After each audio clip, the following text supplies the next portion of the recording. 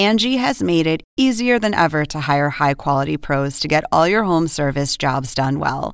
Just bring them your project online or with the Angie app, answer a few questions, and Angie will connect you with local pros who match your specific needs. Or book a service instantly at an upfront price. So join the millions of homeowners who use Angie to care for their homes and get your next home service job done well. Download the free Angie mobile app today or visit Angie.com. That's ANGI.com. Angie has made it easier than ever to hire high-quality pros to get all your home service jobs done well. Just bring them your project online or with the Angie app, answer a few questions, and Angie will connect you with local pros who match your specific needs. Or book a service instantly at an upfront price. So join the millions of homeowners who use Angie to care for their homes and get your next home service job done well. Download the free Angie mobile app today or visit Angie.com. That's ANGI.com. Hi. This conversation includes graphic descriptions of sexual abuse that may be triggering to some listeners. Please take care while listening.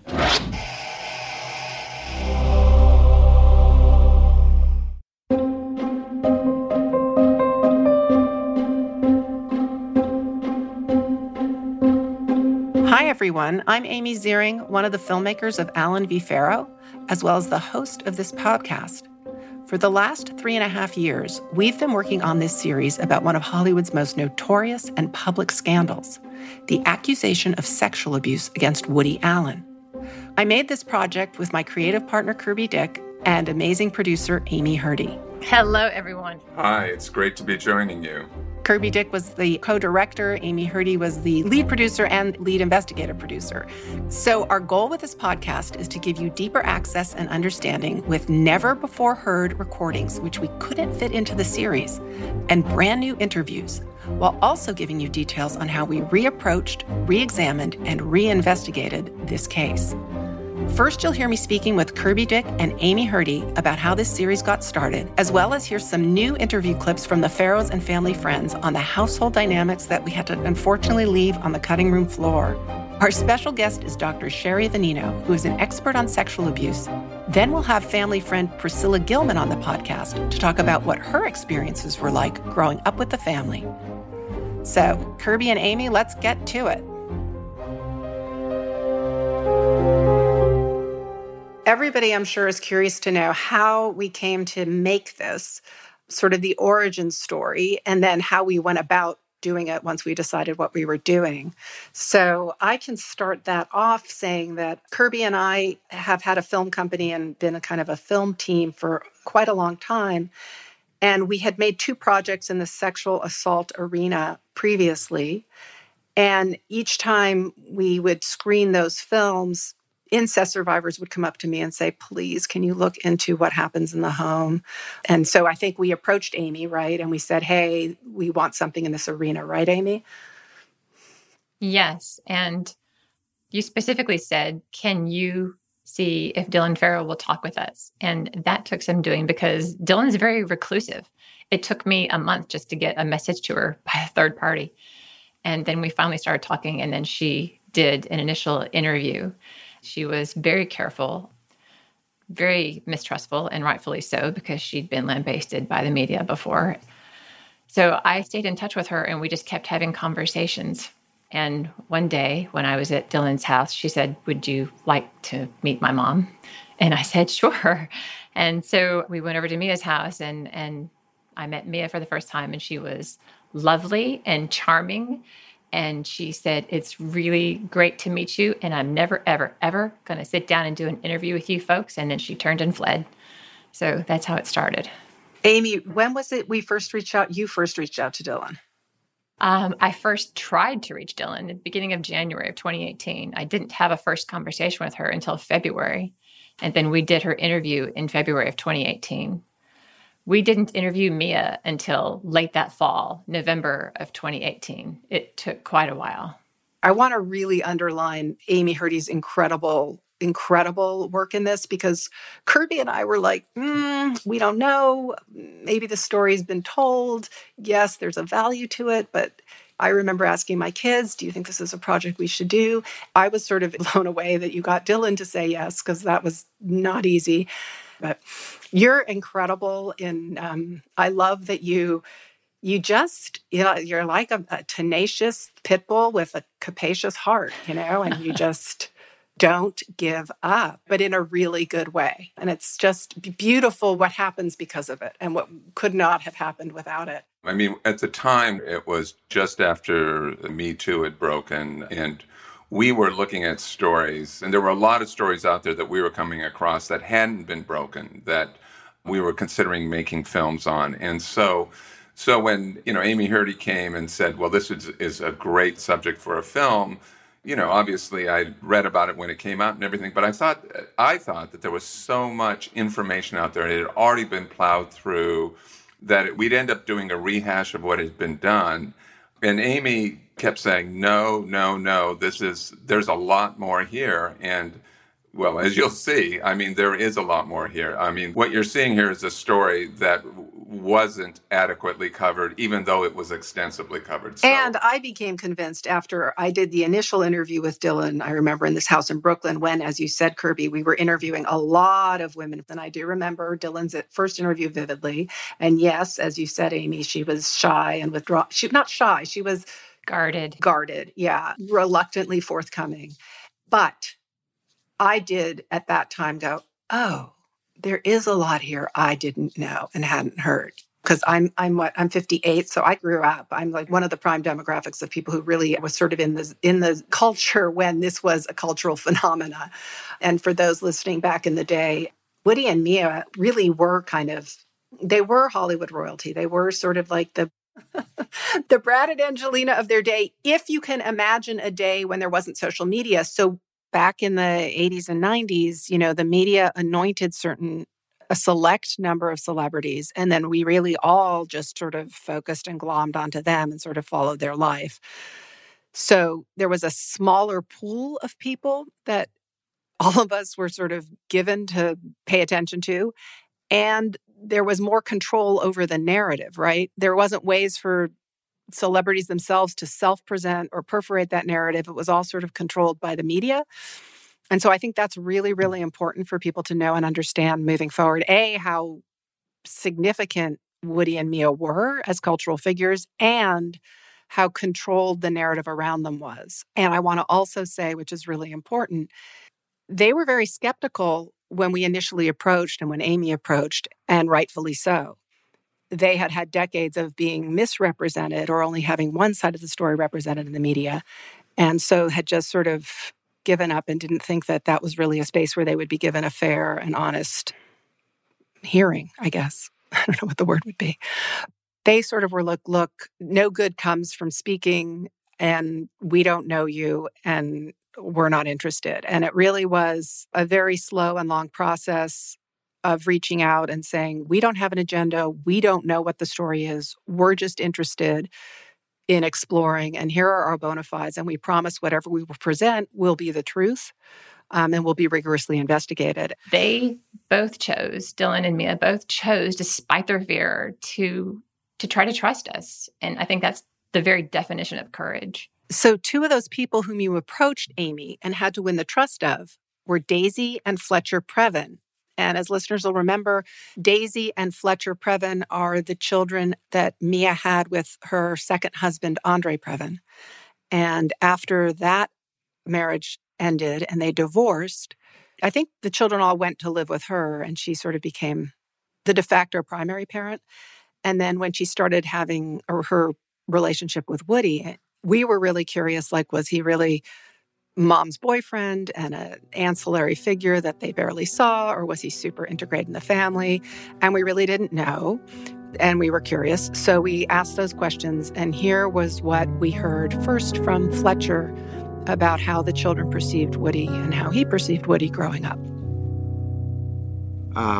Yeah, he very much was a father figure. I mean, I had my actual father, but he was not around day to day, and Woody very much functioned in that capacity.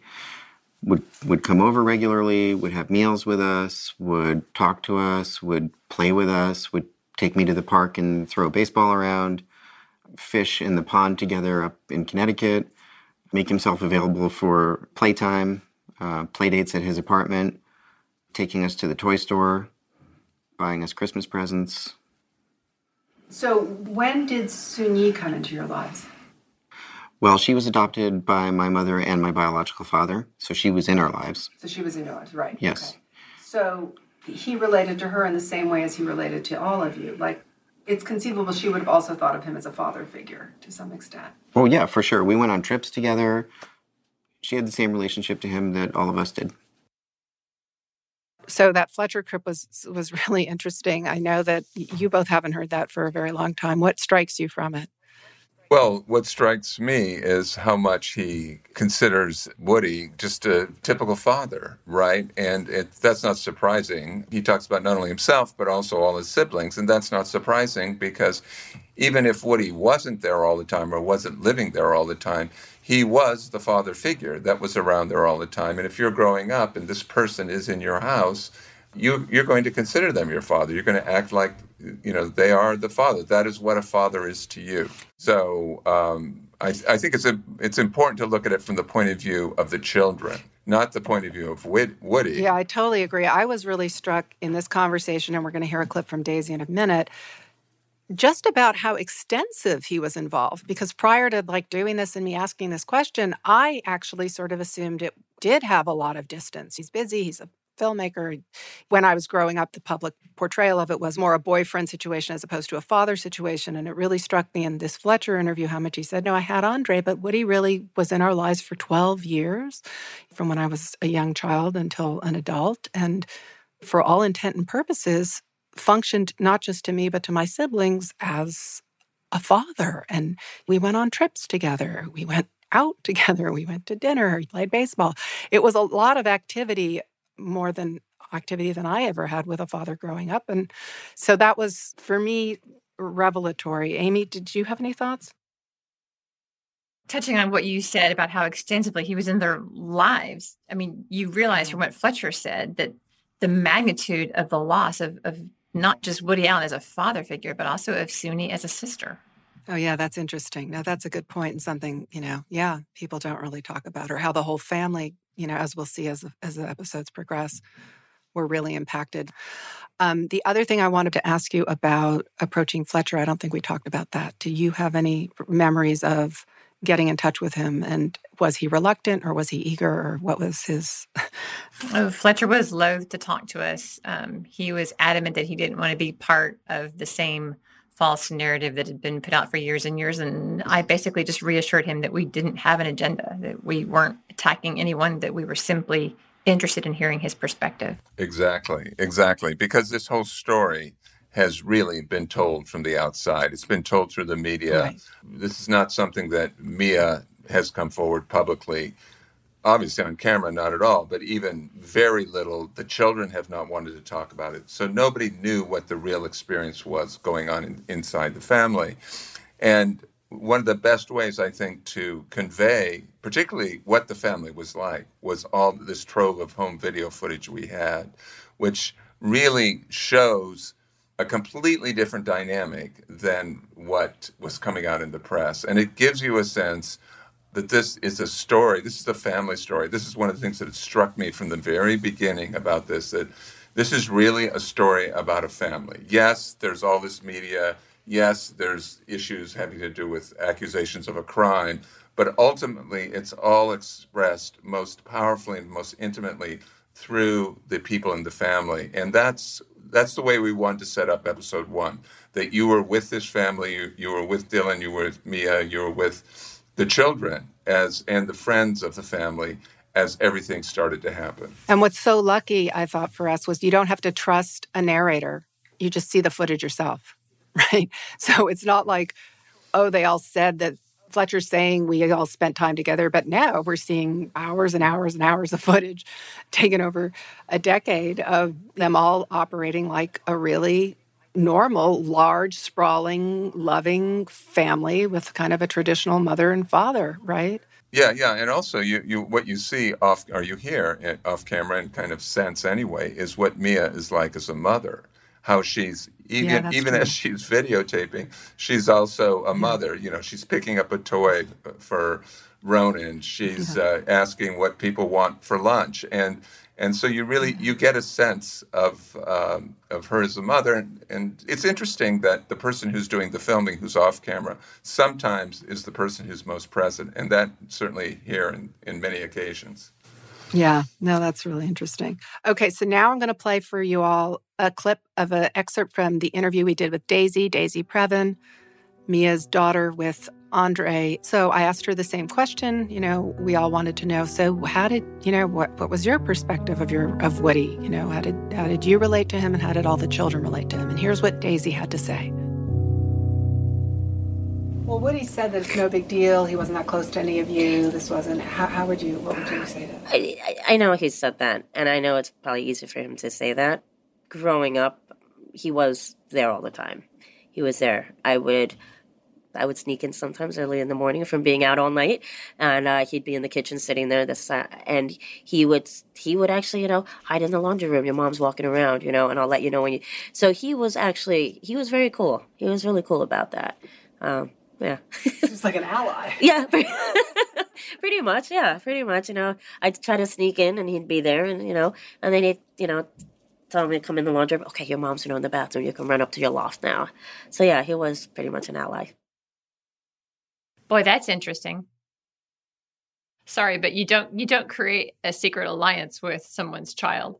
Well, unless they're your child, unless you consider them your daughter, you might. I don't know. That's interesting. I mean, in some ways, that shows that they had a father. Daisy and Woody had a father-daughter relationship. It's an interesting question, though, you bring up. It is strange. You're right. Yeah, it's secretive behavior that he's encouraging against his partner. That is true. That is true. We talked earlier, Amy, you talked about gaining people's trust and how hard it was to get interviews for this film. So I'd love for you to talk a little bit about how hard it was for you to get some of the family members to speak. And in particular, I know Daisy doesn't appear on camera. And do you want to say a little bit more about why that is? Daisy did not want to be recognized on the street. She wanted to try to have a private life without having the reminders of this incredibly painful episode. And so I told Daisy that we would work with her to make sure that what she told us was accurately represented. There's no way to risk that then, right? So she agreed to just sit down and have a conversation with us. And then I think, Amy Ziering, you took it from there because you made her feel very comfortable and that she could be open. And I think based on that reassurance, I said, just give it a try and see how it feels. And we'll take it from there, baby steps. And she trusted us. That took some doing. It really can't be stated enough on how much of an impact this had on everyone's lives and how devastating it was. So it's interesting. We were just listening to Daisy and Fletcher, and they were talking about how Woody was really, for them, all intent and purposes, a father, and really functioned as a father within the family, which was surprising to us. That was something I didn't hear in the media in the 90s at all. And what rattles around, when I heard Daisy just now, I was thinking, it's slightly offensive or greatly offensive whenever I hear in the press they refer to Daisy as the adopted daughter, or Sonia as the adopted daughter of Mia, or Dylan as Woody's adopted daughter, Woody and Mia's adopted daughter, because it's as if the fact that you're adopted, you would relate to your parent differently, and not really think of them as a father. I don't even really know, but it just is something I wanted to flag because it bothered me throughout making this film. Every time I would kind of read the press and see, gee, did they really have to say the adopted daughter? I mean, Dylan was adopted at how many months? Like as a tiny baby. So, I mean, I don't even understand it, even at whatever age you're adopted. Anyways, so we've been talking a lot about trust. And it wasn't just family members that Amy had to win the trust of, but it was also friends. And people that were sort of close to the family at the time, who we really wanted to speak to because we would get another perspective, right? And an independent perspective on what they saw going on.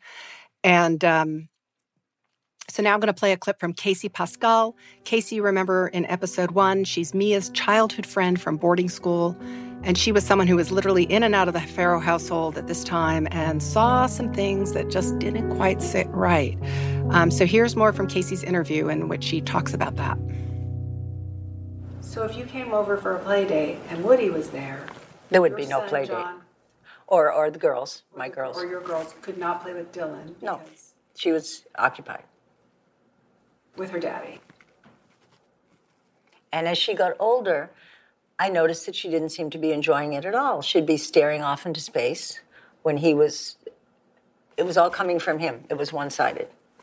And she didn't seem, she was somewhere else.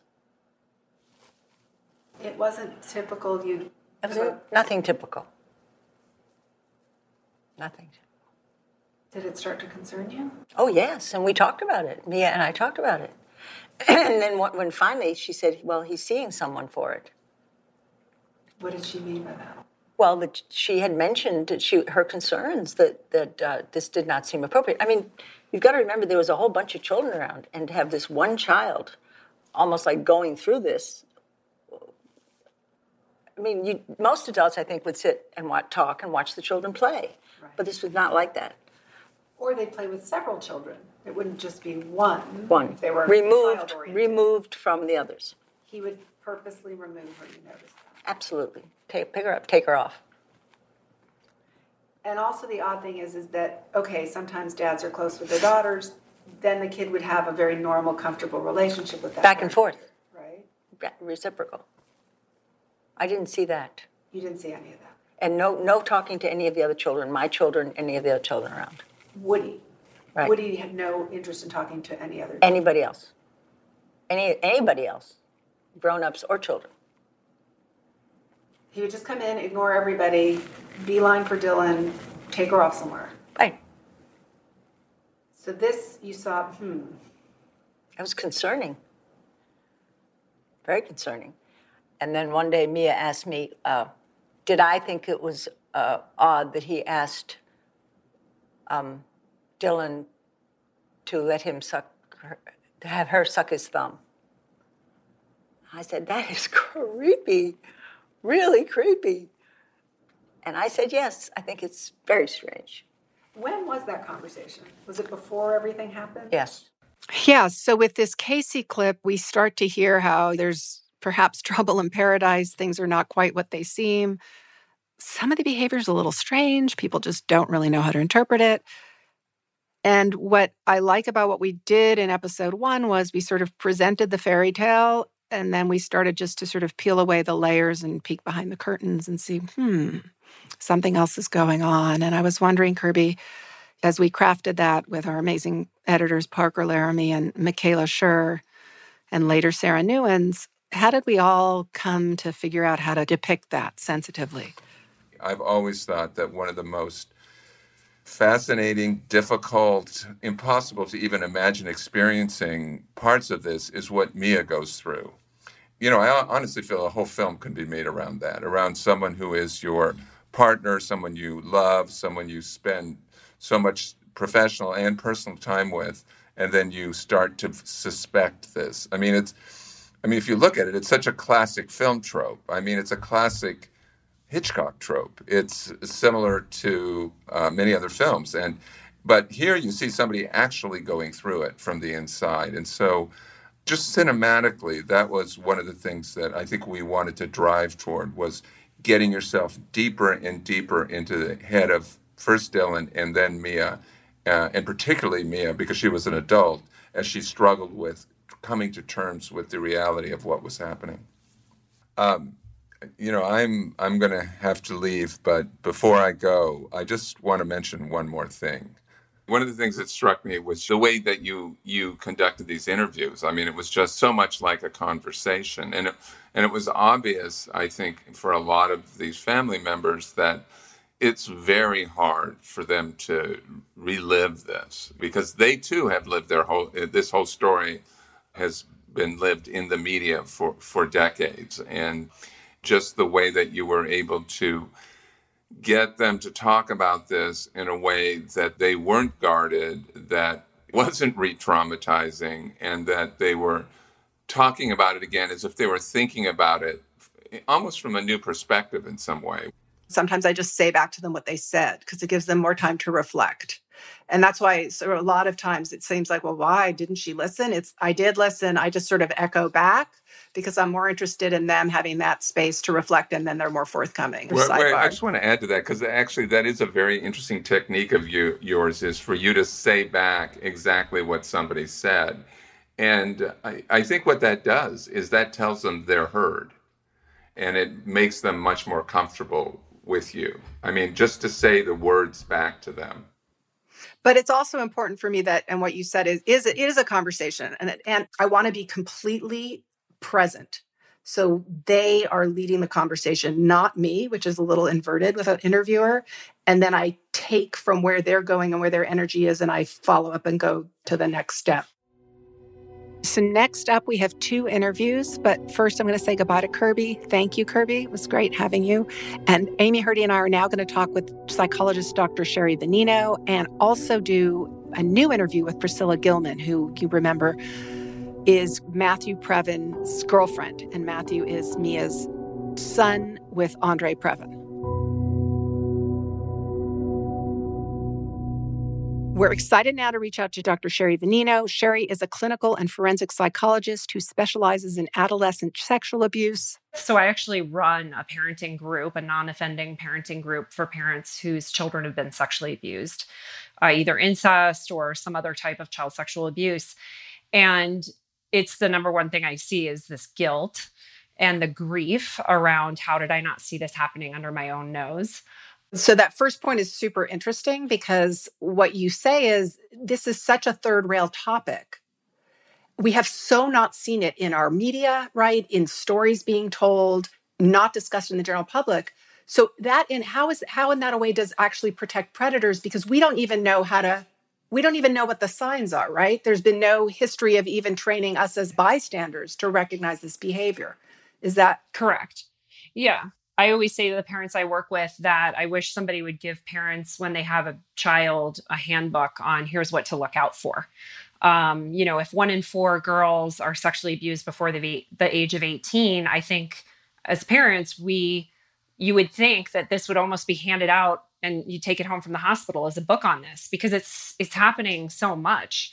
And I think it's a secretive, underground topic. There's so much shame. There's so much victim blaming that goes on that it becomes sort of the perfect crime. I mean, quite frankly, not only is it not talked about, and not only is there so much shame that prevents a victim from coming forward, but then on top of it, as a society, we victim blame. Well, why did this victim allow that to happen? Why didn't the mother stop it? We like to think it's everybody's fault except for the offenders. And so in some ways, it really is the perfect crime. And so talk to me, what would you have in that handbook if you gave it to parents? Right. So I think that's a really great question. So there are a lot of things that parents should be looking out for. So grooming is what almost every offender engages in. And grooming is really sort of the slow, incremental boundary crossing, sexual boundaries, emotional boundaries, physical boundaries, that allow the sex offending to occur. So offenders are very good at making themselves that child's world. And what does that do? Why would they do that? Right. It makes the child more dependent on that offender psychologically. And it also decreases the chances that they're going to tell when the abuse actually starts. So some other, things that I noticed, a big one is offenders will often slowly increase the way they touch the child, where when the actual sexual abuse begins, it's less alarming to that child. That what happens there is it's starting to normalize this kind of intrusive touch. It makes the child think it's normal. It makes the child think that it's okay, so that when the actual more intrusive abuse happens, it doesn't send off alarm bells. Interesting. There's this incremental transgressive behavior of touch. And then you do exactly. And you also do it publicly. So the child who knows nothing else goes, oh, well, this, if no one else is reacting, or this must, right. How would you know anything different? Right. Exactly. And then, something that's really interesting about sex offenders, is that oftentimes they will increase their own risk taking, where they might do something in public like that because it's exciting to them. And it's very narcissistic. Most sex offenders are extremely narcissistic. And it's this idea of, look what I can get away with. Whoa. So part of the thrill, and pleasure is kind of consciously and unconsciously also transgressing in public because it's a power trip. And like, Exactly. wow, Exactly. that's so interesting. We didn't really, that's interesting. But, just some other grooming behaviors that parents really need to be aware of is showing a child pornography. And again, it's another way to sort of ease into sexual abuse, normalize sexual interaction and behavior. I was really struck when she said she would turn into an animal. Right. So, obviously children, especially at that age, are much better at acting out on their thoughts and feelings than really putting them into clear, concise sentences and whatnot. That's why with children, you're always wanting to look at nonverbal behavior. So, hide me. I mean, when I was watching that, I was thinking, hide me from what? I mean, something was really bothering her. She wanted to get away from something or protect herself from something.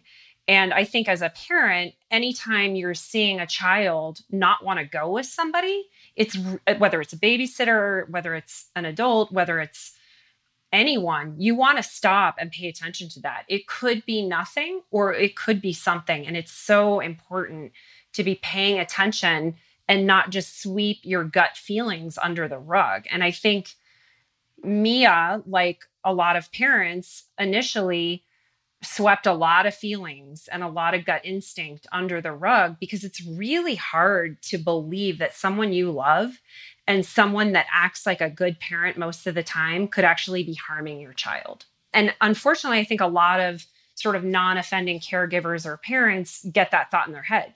Is they're like, how could I even think this? Am I the one that's sick? Am I the one that's crazy? Am I making this up? Like, this is the opposite of my impression of this person, so it can't possibly be true. And I thought it was striking that he not only got mad at her, but then when he went to a psychologist, he then was basically like not mad anymore, saying, okay, I get it. I need to work on this. And she commented that Mia commented that she felt relieved, right? This is like, oh, don't worry because it's all under control. I just didn't know how to show my love and affection. And that's quite frankly what every mom would want to hear in that situation. I misread it. That's a lot easier to swallow. That's a lot easier pill to swallow. I misread the situation and he's getting help. And this is not what I thought it was. Can you talk more about why Mia gave Woody the benefit of the doubt? Why'd she stay? Yeah. Well, I think there's a lot of reasons from watching it that Mia gave him the benefit of the doubt. First of all, she loved him. In normal real world, we give people we love the benefit of the doubt. So again, when you're looking at it through the lens of somebody who's not an offender, you do things like give them the benefit of the doubt. It's hard to believe what you're seeing when you're seeing just little tiny sort of bits. I think that when she saw the pictures, the pornographic pictures of Suni, things started to get clarified. But I think there's a lot of reasons. I think that she loved him. I think she perceived him as a very kind, caring, loving, giving father. And the hard part is I think as a society, we expect these offenders to show up, looking like monsters. They don't. They actually fit in really well. There's lots of them who are good guys in a lot of other parts of their lives. They hold important positions in society. They are oftentimes charismatic. They're oftentimes intelligent. And so it's hard to put two and two together. And I would say to you or a listener, what if somebody today told you that your father, your brother, your husband was sexually abusing a child? Like, how long would it take you to wrap your head around that? How quickly would you think that's not possible? Or would you just instantly believe it? Thank you, Sheri, so much for talking to us. This was so illuminating, and we're grateful for the work you do and for taking the time to watch the episode and share with us your insights.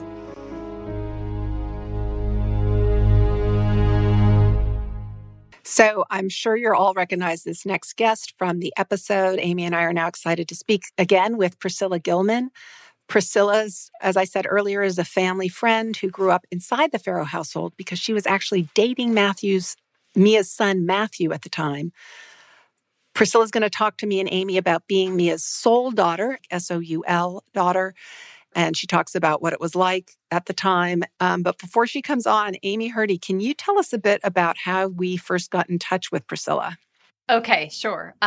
So what led to Priscilla was my request to Dylan of start giving me names of people that I should be talking to. And one of the first names she said was, well, here's someone who knew the family, had this amazing perspective on our family for years, and her name is Priscilla Gilman.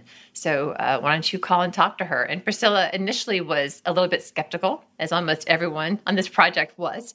And then she said, okay, I'll talk to you. And I think her interview was just incredible. I think it was one of the first interviews that was so revelatory and gave such amazing perspective on this family who was so reclusive and private. And now we're joined by Priscilla. So, hey, Priscilla, why don't you let everybody know how we connected with you? It was an email out of the blue.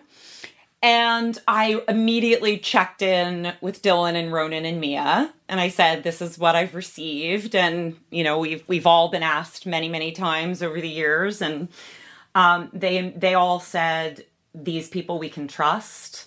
These are people who are advocates for justice. And we feel safe with them. And if you would be willing to speak with them, we think you could have so much to contribute. And I always welcome an opportunity to share the truth and my perspective, having known them for many, many, many years. I actually knew Matthew since in the episode, I say that I met them in 1987, but I met Matthew in 85, and we were best friends for about 2.5 years before we became boyfriend and girlfriend. Oh, that's interesting. Okay, so you saw the episode. What did you think? The episode was phenomenal. Let me just say, I was crying. It brought back so much for me. And seeing that footage, I had no idea that Mia had all that footage. I mean, she was always videoing, but still, I mean, just so many moments that she captured. She captured just the warmth and the joy and the playfulness and the easy, casual intimacy and the way that family, for me, I mean, I have one sibling. And I felt that this was that big, bustling, nourishing family that I didn't have. And the family welcomed me with open arms. I mean, and almost immediately, Mia considered me, she calls me her soul daughter, and I call her my soul mother. And there was just such a beautiful attentiveness to the uniqueness of each child in the family.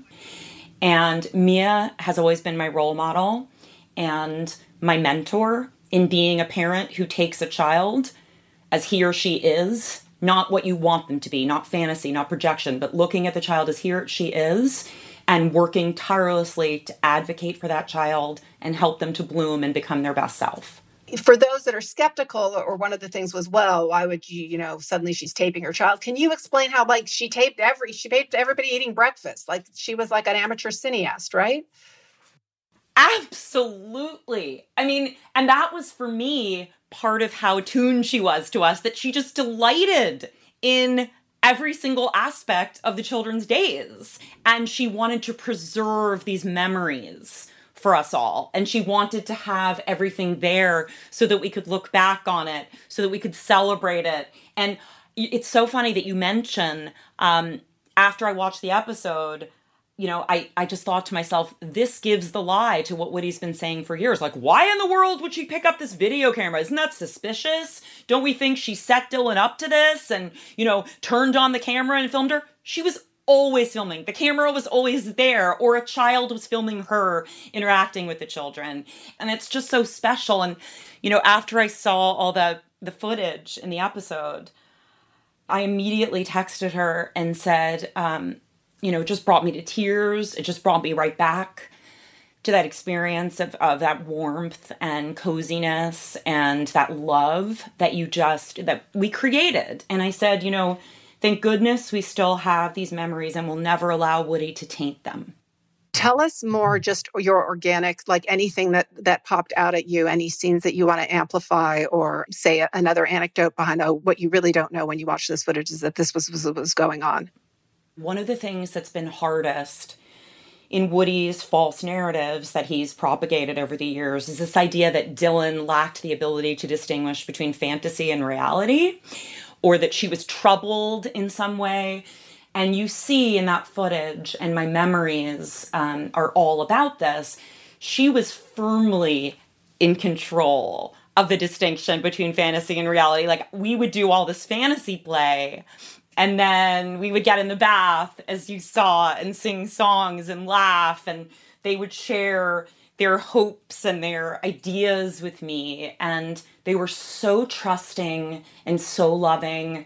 And I think one of the things that made it all the more devastating for me, all the revelations about Woody, was that, I was fully invested in Mia's family as a place that celebrated childhood innocence and purity and family love and respecting every member of the family as a unique individual. And there was no distinction between adopted and biological children, right? I mean, that's something that Woody said, like, oh, it's just an adopted sister, right? So why would they care? There was absolutely no distinction in the way Mia loved those children, supported those children, and just created the ability for their imaginations to bloom. So can you contextualize for us, because the episode ends with Suni, we really haven't gone into Suni's world yet. We'll go into that in the future. But for now, for those that just watched this, what was Woody's relationship to her? Was he really this absent stepdad? He was a stepfather figure. Absolutely and 100%. He took the family on long European trips. He was up in the country as much as he could be. He was there every morning and every evening. He was Mia's life partner. He was around all the time. And I cannot, when he says, oh, I hardly knew her. If he hardly knew her, that could only be true in the sense that Suni was shy and withdrawn and maybe didn't talk as much as the other children. But he was with her for many, many years, watching her grow up from a young girl and being her mother's life partner, being there for breakfast, being there for dinner, taking them on trips, being up in the country on the weekends, and being the actual father of her siblings. Priscilla, anything else that flashed through your mind watching this? You know what flashed through my mind more than anything else was the beauty of our times together. It was real. And it's been preserved. And now everyone can see it. And everyone can see what a beautiful, loving, caring family this was. And truly, I texted Ronan and Dylan, and I was like, me and my little loves, I could see it again. And it was some of the most important, meaningful, beautiful relationships of my life, and taught me how to be a mother in many ways. Thank you so much for joining us for our first episode. Thank you to Priscilla Gilman, Dr. Sheri Vanino, Kirby Dick, and Amy Hurdy, who I just adore working with, and I'm so grateful to have as partners and colleagues. I'm your host, Amy Ziering. We'll be back next week, right after the second episode premieres on Sunday on HBO Max, speaking with new guests and playing brand new audio tape that you can't hear anywhere else. If you like the podcast, or if you have a minute, please review it and rate it via Apple Podcast, Spotify, or wherever else you might be listening to podcasts. You can also stream it on HBO Max. We so look forward to connecting with you all next week.